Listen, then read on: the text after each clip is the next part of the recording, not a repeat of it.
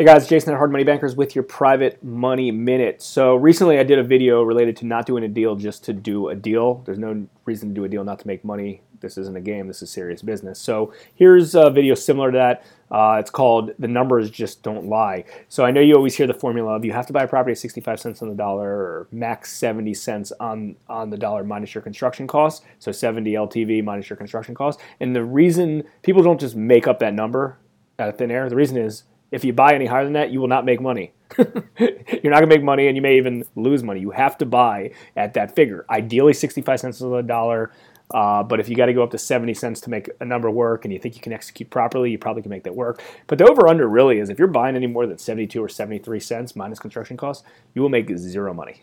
It's that simple. It's fact. That's what the numbers come in at. There's a lot of costs associated with these deals. So let's say you buy a property for 100 grand and needs 40 grand in work and it's worth 200 after the fact. So 100 plus 40 is 140, which is 70% of 200. So real hard costs, 5% trans and rec, title insurance, taxes, and property insurance, title fees, things like that. So if you buy it cash or you get financing, it's still going to cost you that $7,000-8,000, just that. If you want to get financing, it's going to cost you 3, 4, 5 points plus some holding costs, 5-8% total with that on a short-term flip. But even if you're using your own money, usually if you're using your own money or getting private financing or a bank loan, the numbers either work with one or with both of them or neither of them, right?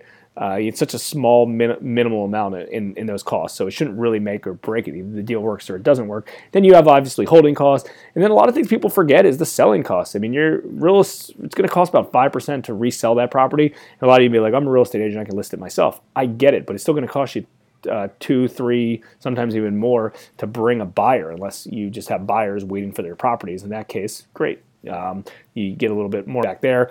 These days, especially in the medium housing price points, they're all FHA buyers. They all need seller subsidy. So you got 3% right there. That's another $6,000 there. Plus you got back-end transactional fees just recorded, so it's another 1.5, 3, 4,000 right there.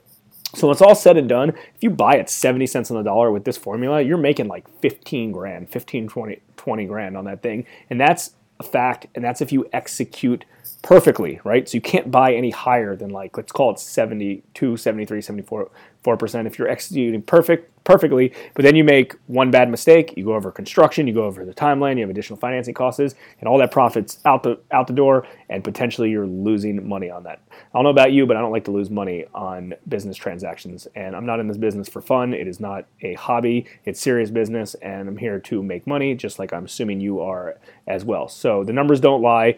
If the numbers don't work, punt and move on to a deal that is profitable. Any comments you have related to this topic, I'd love to hear them. If you have a rebut to my comments or some of these things, feel free to rebut, and I'd love to hear your opinion. Like, comment, share, subscribe. This is Jason with your Private Money